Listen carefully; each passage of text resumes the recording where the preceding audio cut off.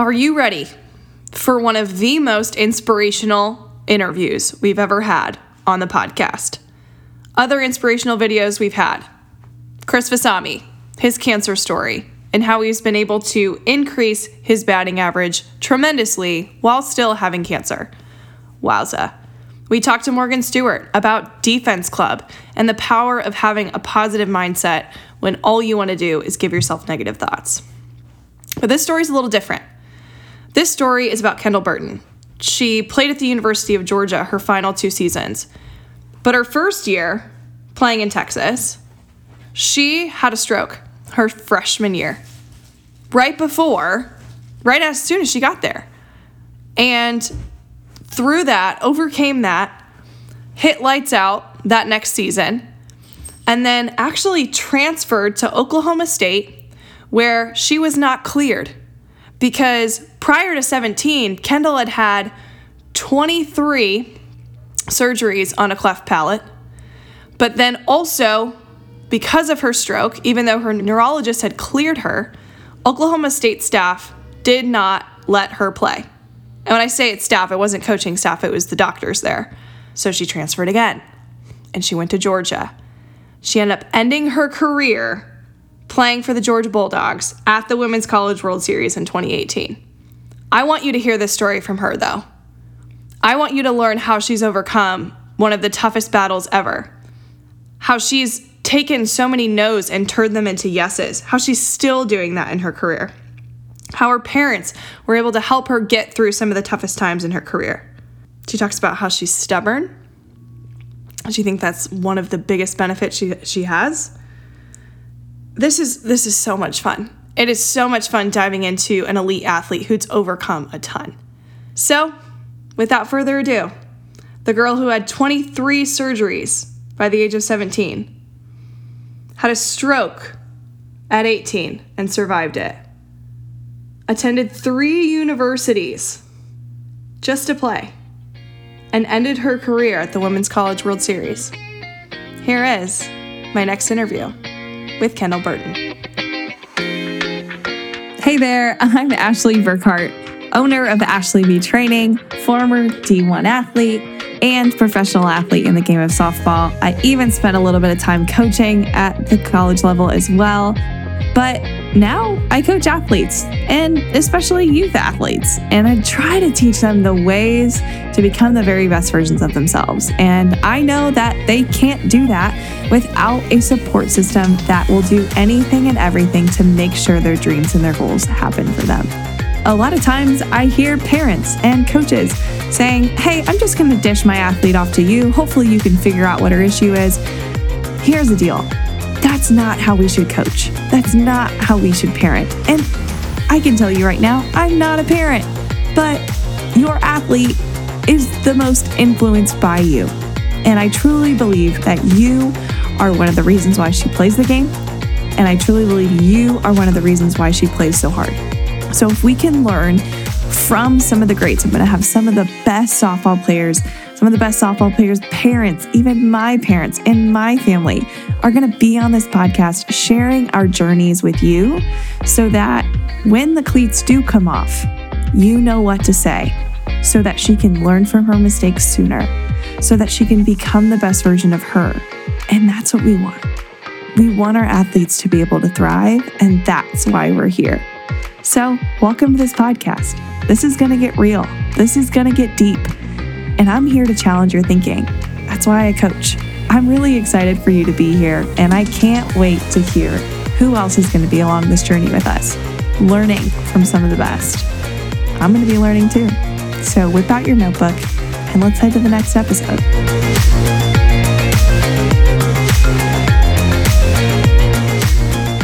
Kendall Burton, welcome to the conversation. I am so excited to have this conversation with you.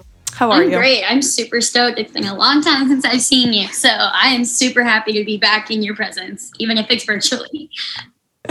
I know. Off the cuff, we just talked for like an hour before we started recording. Just catching up on life. But no, I wanted to know all the things that you're up to. And I'm excited for some of these things to come up in the conversation that other people can be excited about. So there's one thing that I know you're like so passionate about, and it's like literally your life. And whenever you talk about it, you just get so excited and vibrant about this. And it's actually not exactly a happy story, but it's your story and you love to talk about it. You love to share it from your perspective. So to get us rolling, share your story, however long it takes. Don't try to abbreviate it. Like, I want to know all the things from your journey from when you started playing to where you are now. Okay, perfect. So I started playing softball when I was 8 years old, but my story technically doesn't. It starts way back whenever I was actually first born. And I found softball, number one, because I really needed an outlet. I really needed something that would make me feel alive and really confident. And that's because I was born with a severe unilateral cleft lip and palate. And essentially what that means is I was born with a hole in my face. This led me down a journey of like 23 surgeries by the time I was 17 years old. And while I was having all of those surgeries done, softball was my number one, like my best friend, my lover, whatever. She was my gal. And it was extremely taxing at times doing all of these surgeries because, you know, while everybody was going off and having vacation after their summer season, or they were having like a great winter break after the fall season rolling into the spring, I was having surgery. And so I was just like constantly going. And it really hindered my recruiting process. I was told no way more times than I was told yes, especially when I was having surgeries and they were like, we don't know if you'll come back, or we found somebody while you were recovering, you know, X, Y, and Z. I was offered by one school, one offer the entire time I was going through the recruiting process. So I had my very final surgery when I was 17, my 23rd. And that was a year after I committed to University of Texas at San Antonio. So that is a D1 in Conference USA. And the main reason I had my final surgery in high school was because I didn't want to take that into my college life. I didn't want to have surgery in the summers, you know, and I still had like 4 to go. And I was like, no, we're doing them all at one time. I'm done. I want to just like close this chapter of my life, put it on the shelf, read about it sometimes, probably never, and then just like move on with my life. I didn't want to be a patient anymore, was essentially in a nutshell what happened, which is ironic considering that I got to UTSA in the fall of 2014. Loving it. I mean, the independence of college made me thrive. Also made me like weirdly sad, but that's just like, I feel like a learning curve for everybody when they get to college. I weirdly liked the 5 a.m. workouts. I was like on my way to working for a starting spot.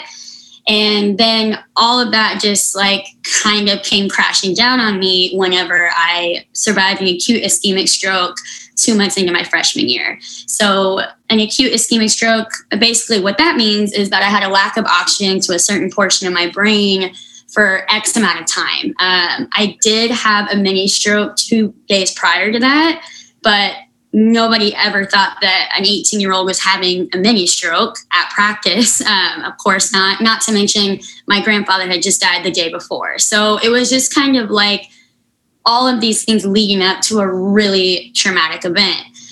I was in the hospital for like 5 to 6 days, couldn't read, couldn't write, couldn't talk. But as a miracle, my body was physically fine, minus just my brain having a giant bruise on it. You know, I was just overly exhausted, like having to nap a lot. Couldn't get my heart rate up too high because then I would have a crazy headache. You know, other than that, physically wonderful. Like he like made a joke saying I could go run a marathon when I left the hospital. But, you know, a student comes before athlete when you're in college, and always. So then it was a matter of, can I get back into school? Went through speech therapy, you know, was working on just spelling the word cat, being able to put words in a sentence and have them make sense and be in the right area, you know, all that stuff. And that was just extremely overwhelming. I felt like I was a toddler in an 18-year-old's body and refused to go back home with my parents.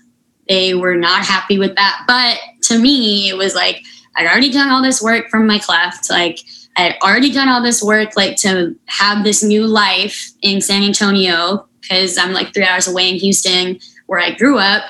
I was like, I didn't want to just let go of that. I wanted my version of normal to unfold. And so then that just led me down a big journey of recovery. And I enrolled back in the spring of 2015, started every single game for the Roadrunners, got some really awesome accolades. It was just like, you know, the comeback story that I couldn't have written better myself, even though, I mean, I did technically write it because it was me. But so then the following year, my sophomore year, basically school was like so hard. I mean, I couldn't remember things. My short-term memory was really tough. I still was having a really hard time comprehending, like, just anything in general. So, like, you know, coursework was really taxing. And I just kind of started feeling as if I wanted a lot more, and I was working really, really hard for something. And the players around me didn't care as much as I did. And that's not a dig on them. I'm still best friends with half of them. We just weren't in alignment anymore. So I transferred to Oklahoma State in the fall of 2016. So moved up there, left a really good situation, like a starting spot, best friends, all the things. Moved up there, and they told me that they wouldn't medically clear me because my medical history was a liability. Then that led me down a journey of finding anyone else that would clear me. And I mean, I just got told no after no after no. And then Coach Shee at OSU was getting, I mean, I didn't know this until honestly recently, that he was getting told no over and over and over again on the back end of things too. So, you know, he was really helping me out, trying to help me play anywhere. And right when I was like, all right, I'm going to hang up my cleats, I've done everything I possibly could. You know, I've tried. You know, I did not try. University of Oregon and University of Georgia were like, we'll clear you. You know, I don't really know what's going on here. You're physically fine, you know, blah, blah, blah. And I chose University of Georgia. So I transferred there in January of 17. So like 4 or 5 months after I just moved to Oklahoma. Was there for 5 weeks, got the starting spot, and then just started to choke because I was so stressed out that I had just done all this work. And I finally got to like such a great, amazing school in the SEC. Like, couldn't believe I was playing there. And then, I mean, I was my own stress ball. I mean, I kind of plummeted. So I lost my starting spot. First time I ever sat the bench. And I pretty much sat the bench the entire season. And I was like, never again. Never again will I do that. I'm not going to waste my few final games. I mean, granted, this is me going in my senior year, but I was like, I can't do that again. Ended up being a starter for Georgia, like every game for my senior year. You know, it was just like super incredible. Had a really cool ESPN article written about me, which I still can't believe that is reality. Like, I get to say that. I, you know, had a few accolades there, which was super awesome. And I got to take my cleats off at the Women's College World Series, which is, I mean, the biggest stage that college softball has to offer you. So it was the craziest and emotionally taxing journey I've ever been on. But that's essentially my journey within softball. And now I coach, I'm a fitness instructor. I'm a studio manager for a fitness place, and I'm working on, speaking and sharing my story and writing a book. And so that's basically where I'm at now. It was much longer than I anticipated, but here we are. So it was perfect. Isn't it kind of ironic that you're doing all of these physical activities, post college, and you were told by that OSU person that you couldn't play there? Yeah, I mean, it was such a big storm. It was just like terrible timing. An athlete had passed away right before I got there. And so I think that led the doctor to be a little bit hesitant, but also he never called my neurologist in San Antonio. He never spoke with my parents. I mean, there was so many things that, and all of my tests came back clear. Like, he made me go test after test after test. And then he just he just couldn't clear me. And I was like, Yeah. I mean, it was completely out of my hands. None of us had an option other than just listen to him. I think the most inspiring thing is the fact that so many things along that journey were out of your control. Like that person saying no, it happened to like turn into the most beautiful thing, you know, like because of that no. So over and over and over in your career, you've had to deal with people saying, nope, you know, you're not gonna be able to do this. It's not gonna be able to work. You sat the bench for a year at Georgia and you were like, screw this. There is another option. I am Kendall Burton. I know what I'm worthy of. And you like stepped into yourself in a way that like, do you feel like it's because of the defeat? You could have, how do I describe this? Because of the no's, you were like, no, I have it in me. Like, how did that come out of you? You know, I honestly think that I'm really stubborn, which I think has something to do with it. I don't like being told no. It's almost like if I'm telling myself no, then it's because I literally don't have any more left in the tank. But it's like when someone tells me no, it's more of like, I don't want to just believe them. And it's like, well, let me try and see. And then if I get a no, then okay, then it's a no. But it's like, it was just always this like, okay, you're saying that, but can I really? It was more of like, it was almost like testing a theory, I guess is how it felt. Because it was like, okay, you're telling me this, but it's like, is that actually the case? And so I feel like I always just wanted to try and see if that was actually a fact versus just what somebody was telling me. Because even after my stroke, I mean, you can ask my parents, like they were like, we didn't think that you were ever going to come back. And that wasn't because they didn't believe in me. It was more of, we just wanted to be like healthy and alive and be able to just like live, not, you know, you're setting the bar really high saying that you're going to come back and you can't even tell me I hear what you're saying, but it doesn't make any sense. Like what you're even saying to me, like this goal that you have. So I think it was more of just like testing it out and seeing what I really was made of. And then I just started to learn like, oh, you're actually made up of a lot more than I thought. Let's just keep going. So I think it was more of just trying. And that's what I want other people to do. Don't just like take someone else's no. Like actually find out if it's a no and then you can move on. You know what I mean? Yeah, absolutely. So my question is then, if you are, you know, an athlete who gets told no, like I literally just met with an athlete this week that said, I was just cut by a team. The coach said I wasn't good enough. Like from the experiences you've had, what would be your first action if that had happened to you? Well, that's actually a fun fact. I have been told no. Before UTSA offered me, they told me that I was only good enough for a walk-on spot. 6 months before I got the offer, they told me that they didn't think that I could hit in Conference USA. And of course, didn't you crush it? You crushed it. Like literally. So it's ironic. It's like it's ironic. But when I was told that no, I was like, okay, cool. I'll find something else. Like it was more of that hurt me, but it was more of like, okay, this person is seeing something that I'm not in myself. So maybe I do need to get better at hitting. Like maybe what I'm doing is not as good as I think it is. And so I went on a journey of, okay, and then I'll be a better hitter, but I don't want to play for UTSA. Like, you know, in my mind, I was like, fine, I'll just prove them that I actually can do that. But it was just like the digestion of criticism that I didn't want to hear. So my best advice is, okay, ask them why you're not good enough. What are the things that you have to be better at? And then you get to go on your own journey. And then all of a sudden you're better at these things and you end up on a better team.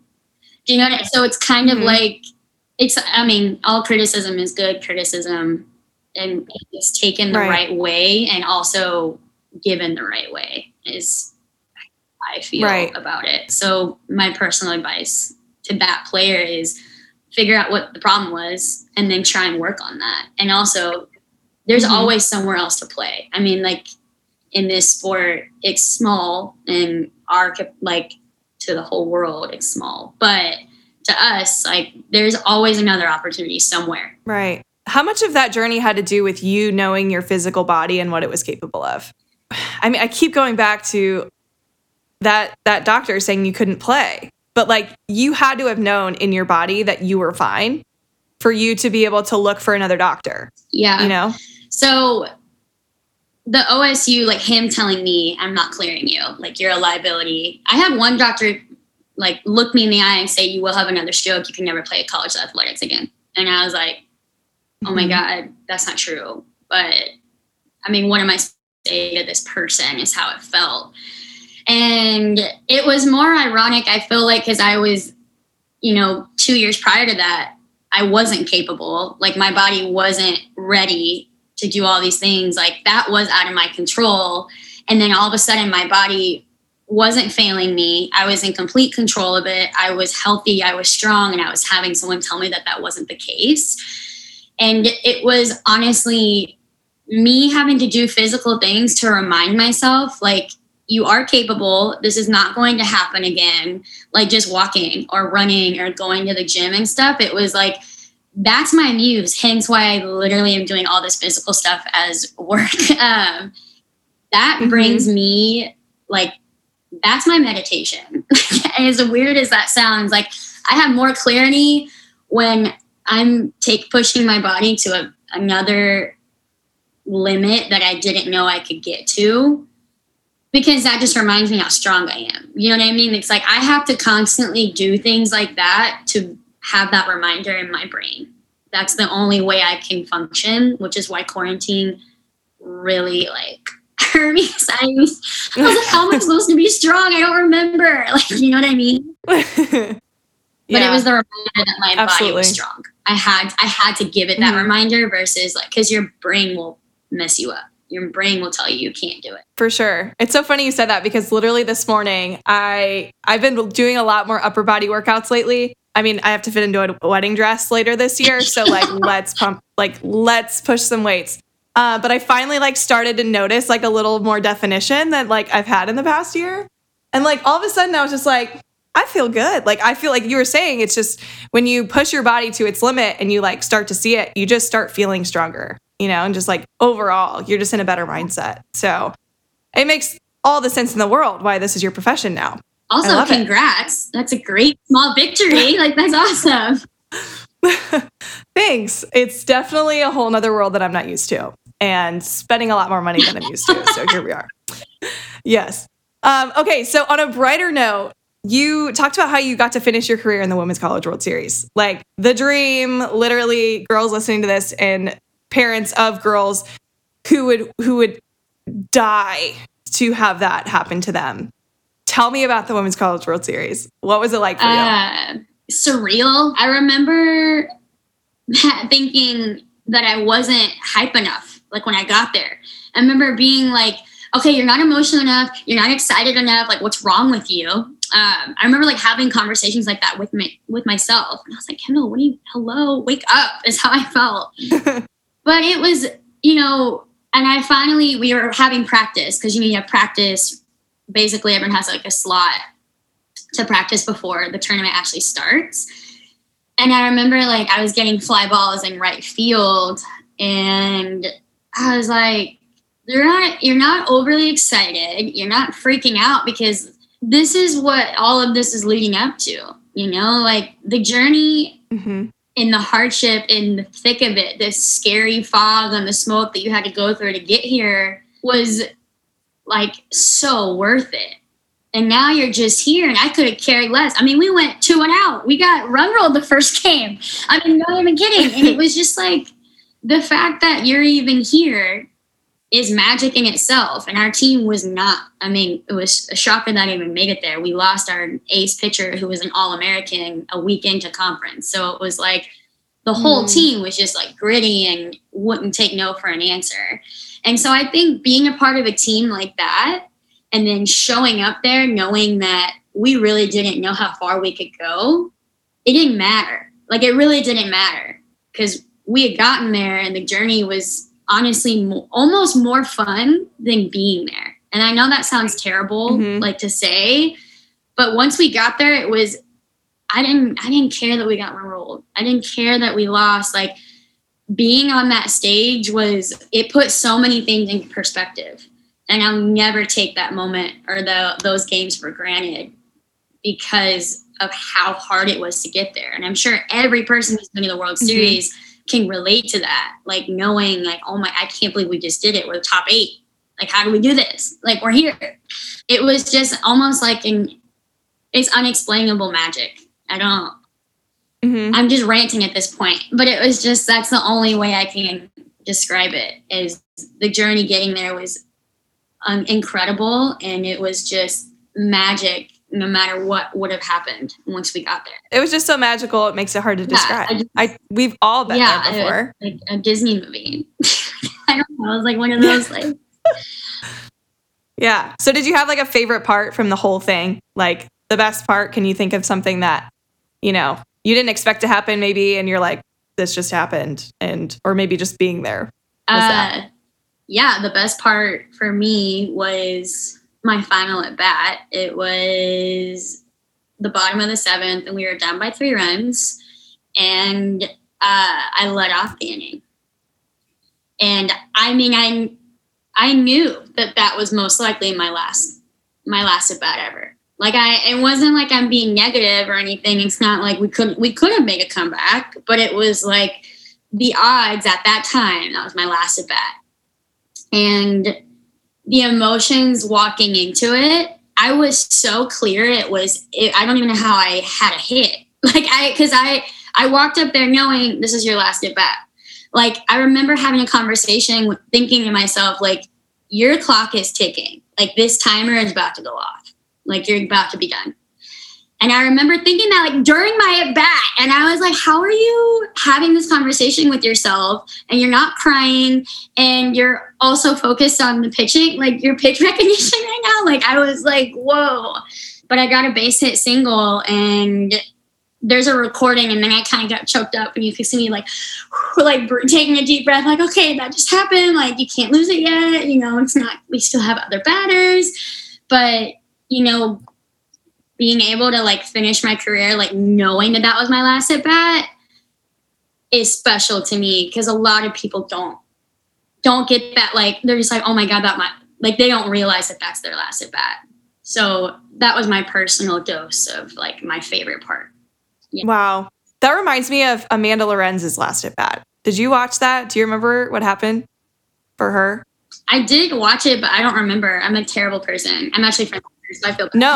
No. You're not terrible. I just happened to, I interviewed her like last summer in like an Instagram live, and she told me this story.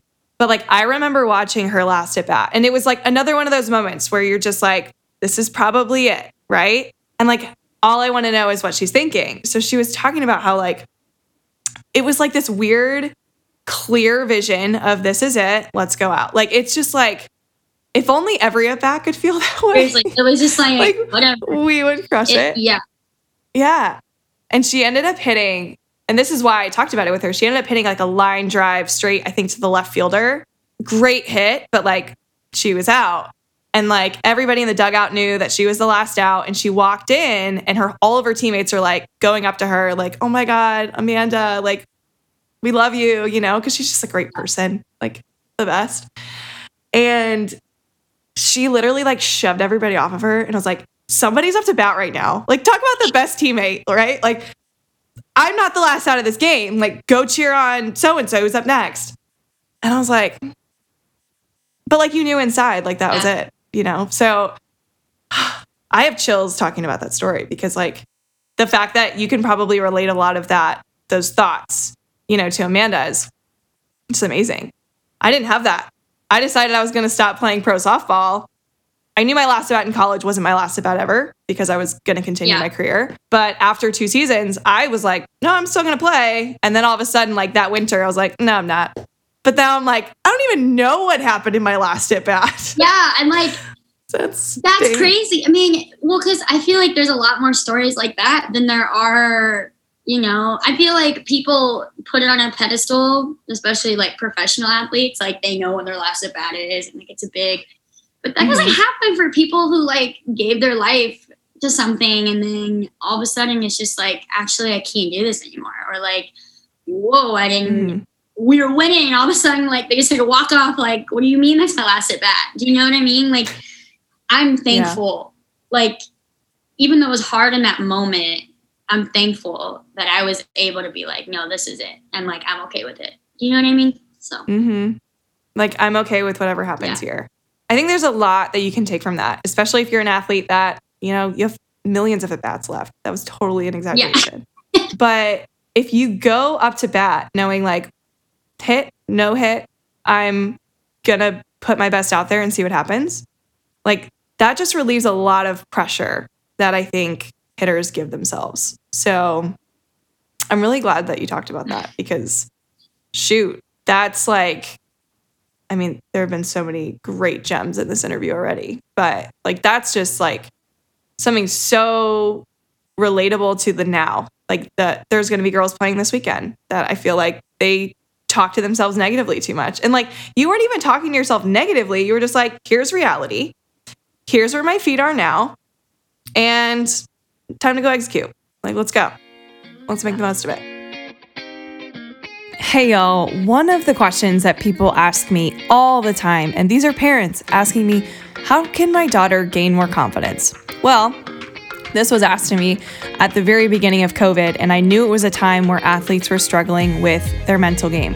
So when it comes to being confident, it really comes down to a few things. It comes down to believing in all the things and all the training that you've put into yourself, and truly believing that you are worthy of making those things happen.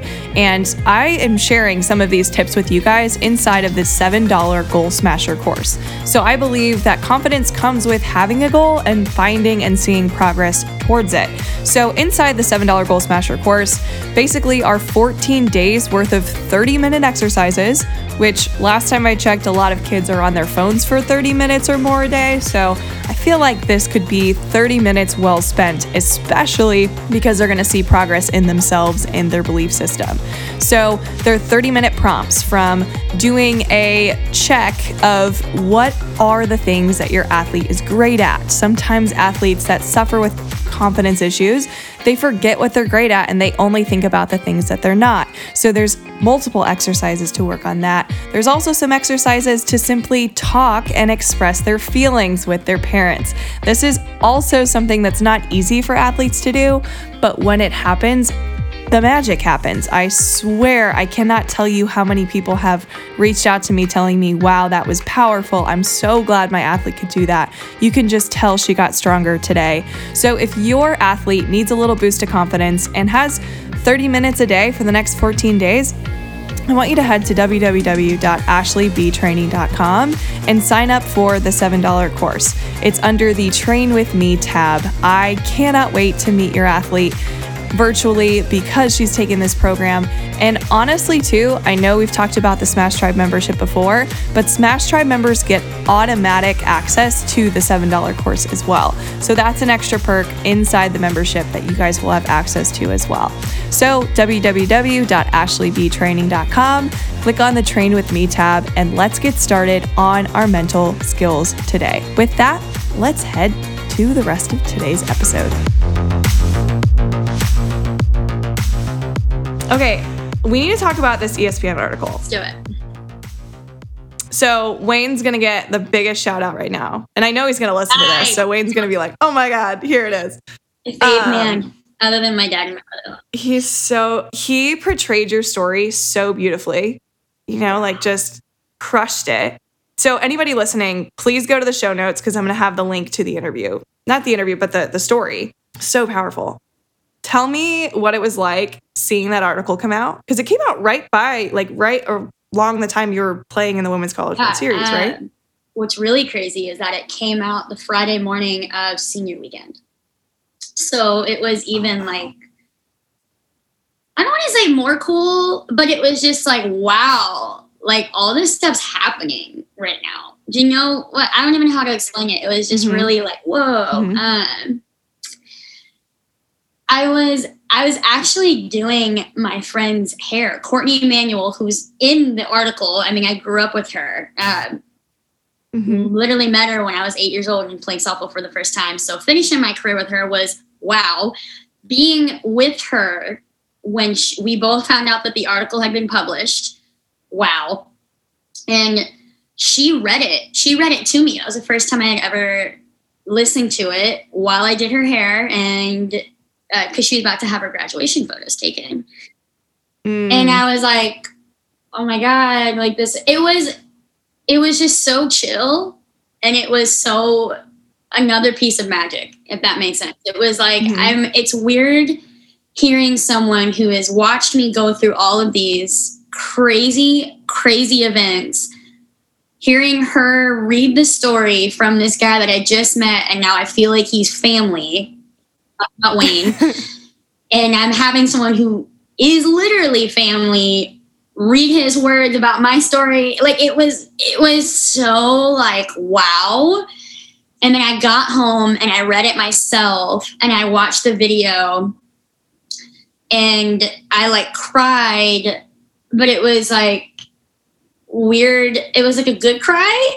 It was just like, oh, this is like my life that he's telling. Like at some moments I was like, I forgot that it was me. I was like, wow, that's a great story.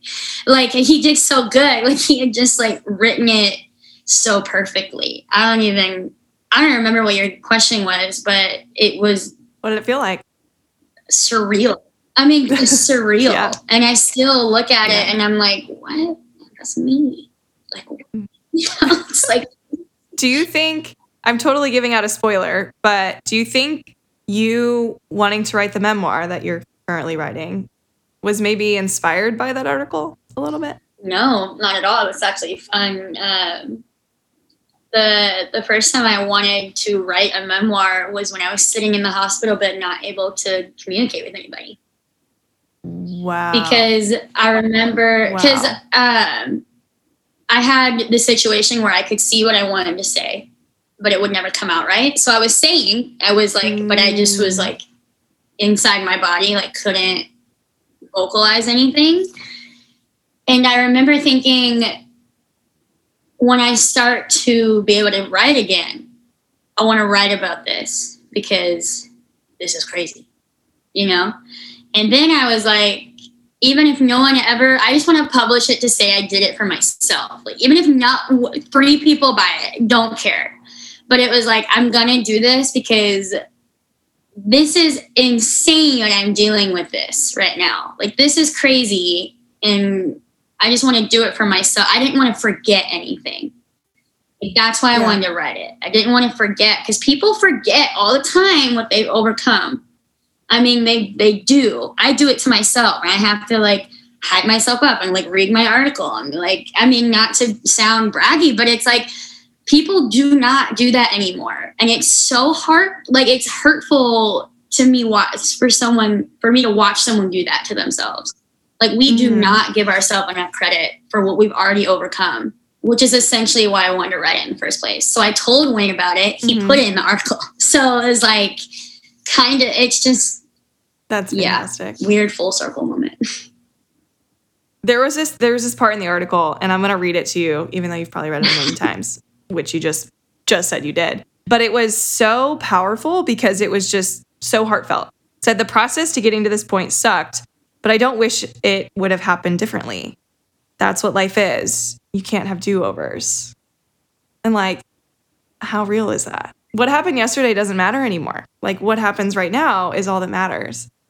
And like, because of this experience, like, you've molded into the human being that like has accomplished all of these things, that like, you better write that memoir. Like, you know what I mean? Like, the world needs to know this. This is why you're on this podcast. Like, holy smokes, you've been through so much.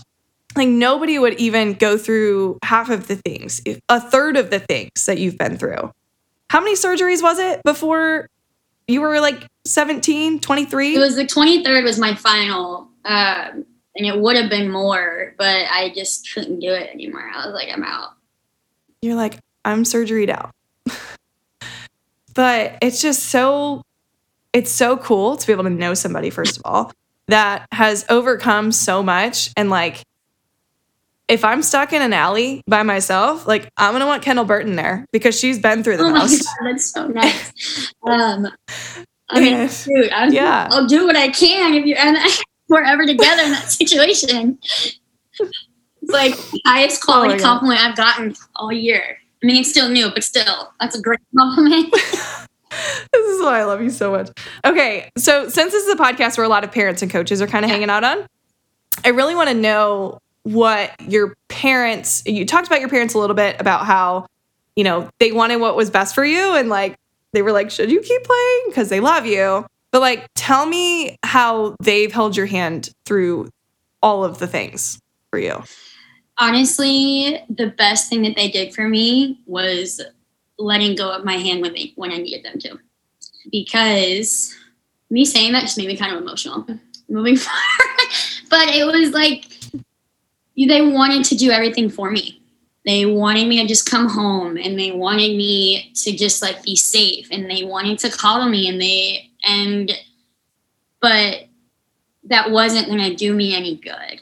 You know, I mean, I was getting bullied in middle school and in elementary school. And, you know, my mom was the one who like wanted to go knock on their houses and like yell at the parents and all this stuff. Like she was that mom, rightfully so.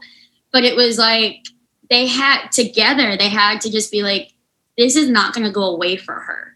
Like they never really did, but it's like they always felt they can't just hold my hand and say that it's never going to happen again, or that it's going to be okay, or that I'm not different, because I was. I mean, it's like they weren't grossly like it wasn't over the top giving me a dose of reality. It was just more of, you can be anything you want to be.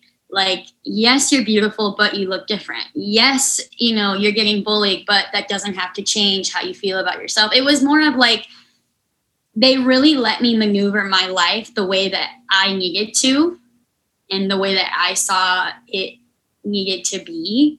And that is the best thing that they ever did for me. Because, I mean, and granted, I was that kid being like, I don't want the handout. But when I needed the handout, I asked for it. Like, if they would be there and they would give me what I needed. You know what I mean? Yes. And so my parents, and I can't imagine it. I don't have kids of my own, but I cannot imagine how hard that was for them. I mean, I can't imagine it. And my mom to this day, like, she's like, I don't know how I did it. My dad talked her off a ledge more than once. And I know he was scared too, but somebody had to like pretend like they're okay. But yeah, in a nutshell, that's the best thing they ever did, was let go of my hand. I want to just highlight something you also just said about how when you needed a hand, you asked for it. I feel like too many kids out there, they don't ask for it because they're like, I can do this. And like, you were that kid, but you knew you tried. And then you probably came to a point where you're like, I can't do this part alone and I'll need somebody. And it probably took a lot of courage to do that. So I commend you for that, because it takes a lot. It was, I will say that I played pretend way too long. Like play pretend that I was okay. Like it took too many days of me not being okay to reach out. And I will say, I'll be the first to say that I should have spoke up sooner in certain times, but I eventually did. So I don't want to like make it seem like I was like this perfect angel that like always like asked for help right when it was needed. But eventually I did get to that point. So it's, yeah. And it's not, like you said, it's the hardest thing to do. And still have a problem with it. Like it's very difficult to be. I mean, you did say you're stubborn, so it makes sense. Very much so. That will reign true until I die. Like, no doubt. Yes. So so you said this in another interview. I was obviously stalking you before this because I wanted to get all the details. But you talked about how softball was like your best friend. You mentioned it earlier. But the fact that it was kind of like your outlet to like deal with all of the outside world later? Like, I need you to unpack that for me. So when I think about it being like my outlet, and the reason I refer to her, because she's an actual being to me, as my best friend and stuff, is because people like think about outlets, but they don't really like, they just say the surface level, oh, it's an outlet. But an outlet is something that doesn't judge you. You can be your most comfortable self, and it gives you feelings that other people cannot, because you're doing it for yourself. Like, that's what an outlet is.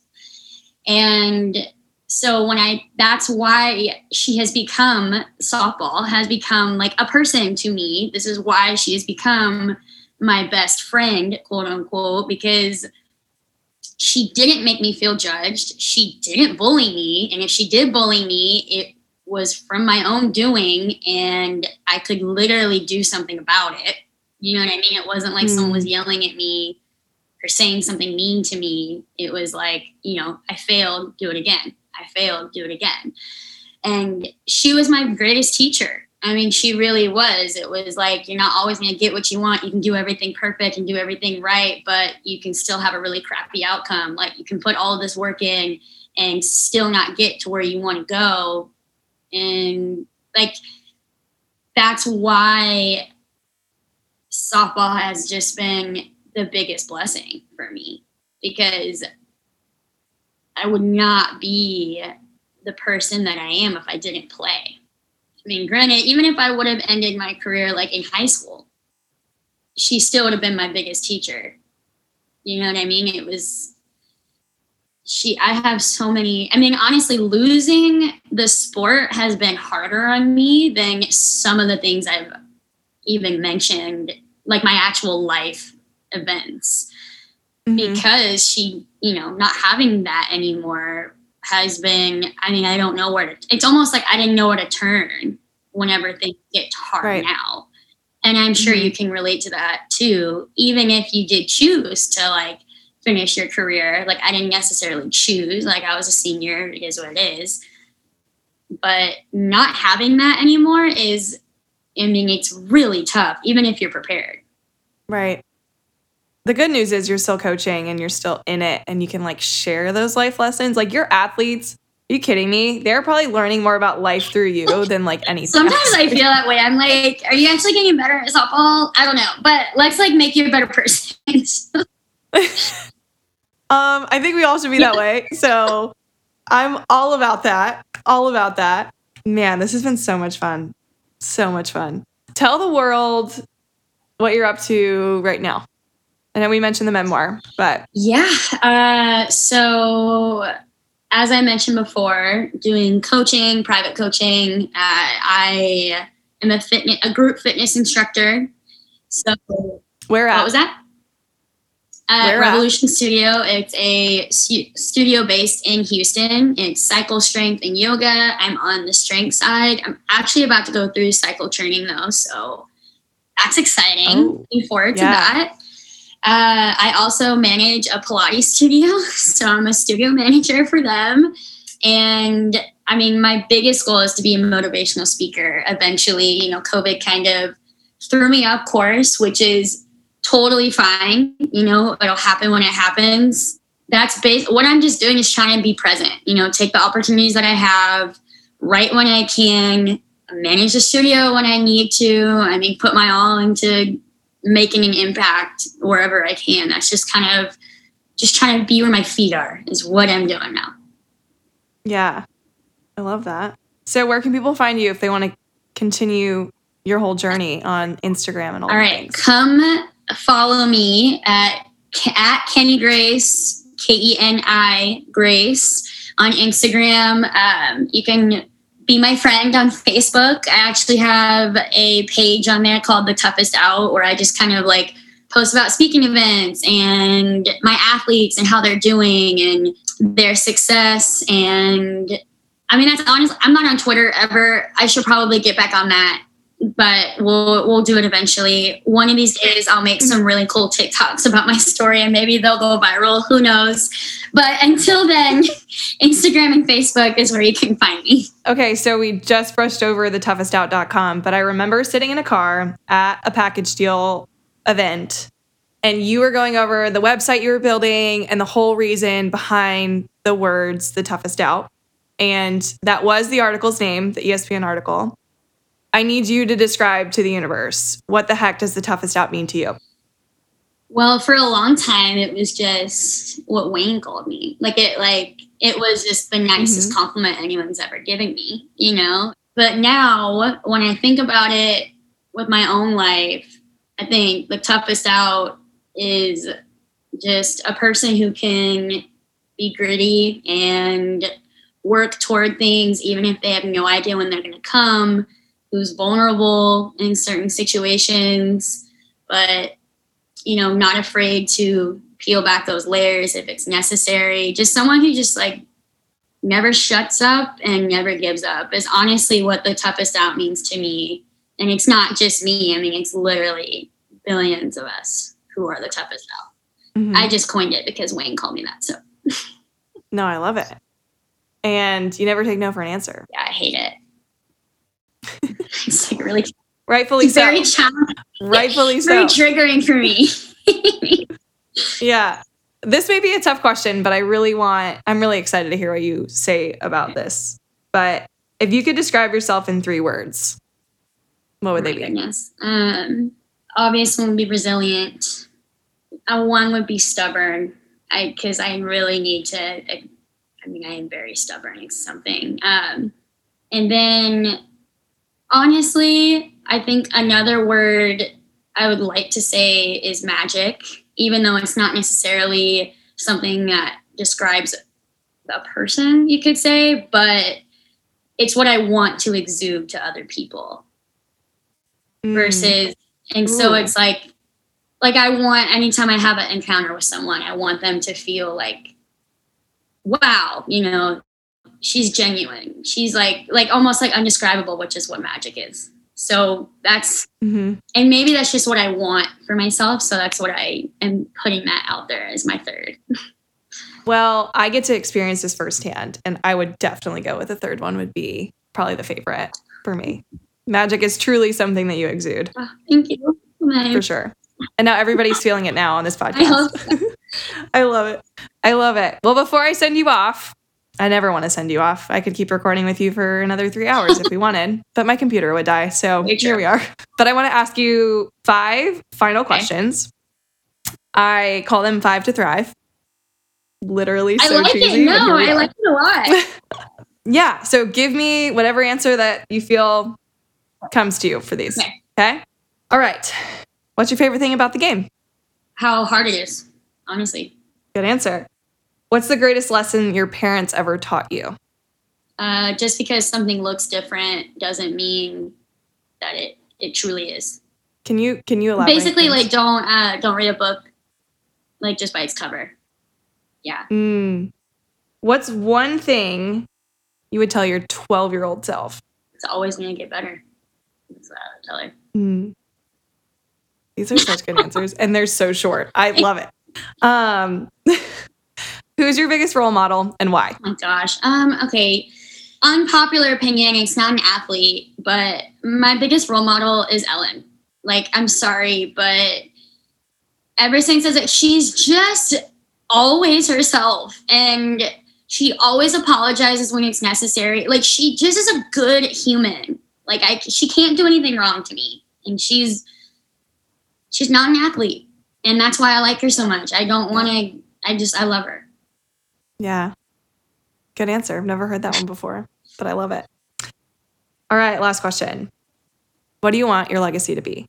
I just want my legacy to be someone that always tried really hard and made other people want to try. Well, you're doing it. I'm trying. So. I know you are. Yeah. You're doing it in everything that you do. That memoir, your coaching, even all of the workouts that you're doing and leading, like it's so evident that like this is something that you're just made to do. is show people that like never give up. Thank you. Like it's the best version of you's on the other side. Like, I love it. All right. Well, I don't want this interview to ever end, but you have been such a joy to have on the podcast. Just keeping it real, sharing your vulnerable story with the world. Nobody's going to ever have a story like that. And I think that's the most beautiful thing about you and like anybody going through something right now. Like it's your superpower and no one can ever take it away. So thank you for sharing it. It's going to change some lives. Thank you so much for having me. I've been patiently waiting to get on here. I've missed you and like this is, I literally live for this stuff. So I like love it. Yeah. And thank you. It's a long time coming. Like, my goodness. Soap opera over here now. Well, I'm excited for you to get back to motivational speaking and changing the world because the world needs to hear your story. Love you, girl. Love you. All right. How much do you love this girl? Oh my gosh. The story about how softball is her best friend and greatest teacher. How she talked about how she was stubborn, but she believes that's what gave her an edge and what helped her turn those no's into yeses. And the fact that she's writing a memoir. She's in her mid-20s writing a memoir. What an inspirational story. I know there's so much that you can unpack with your athlete on this one. Wowza. I want to hear your thoughts. Please go to the ABT community on Facebook and tell me what you think. Or just leave a review and tell me what you think. And if you do it, maybe go on Instagram and tag me so I can give you a shout out and thank you for listening to this podcast.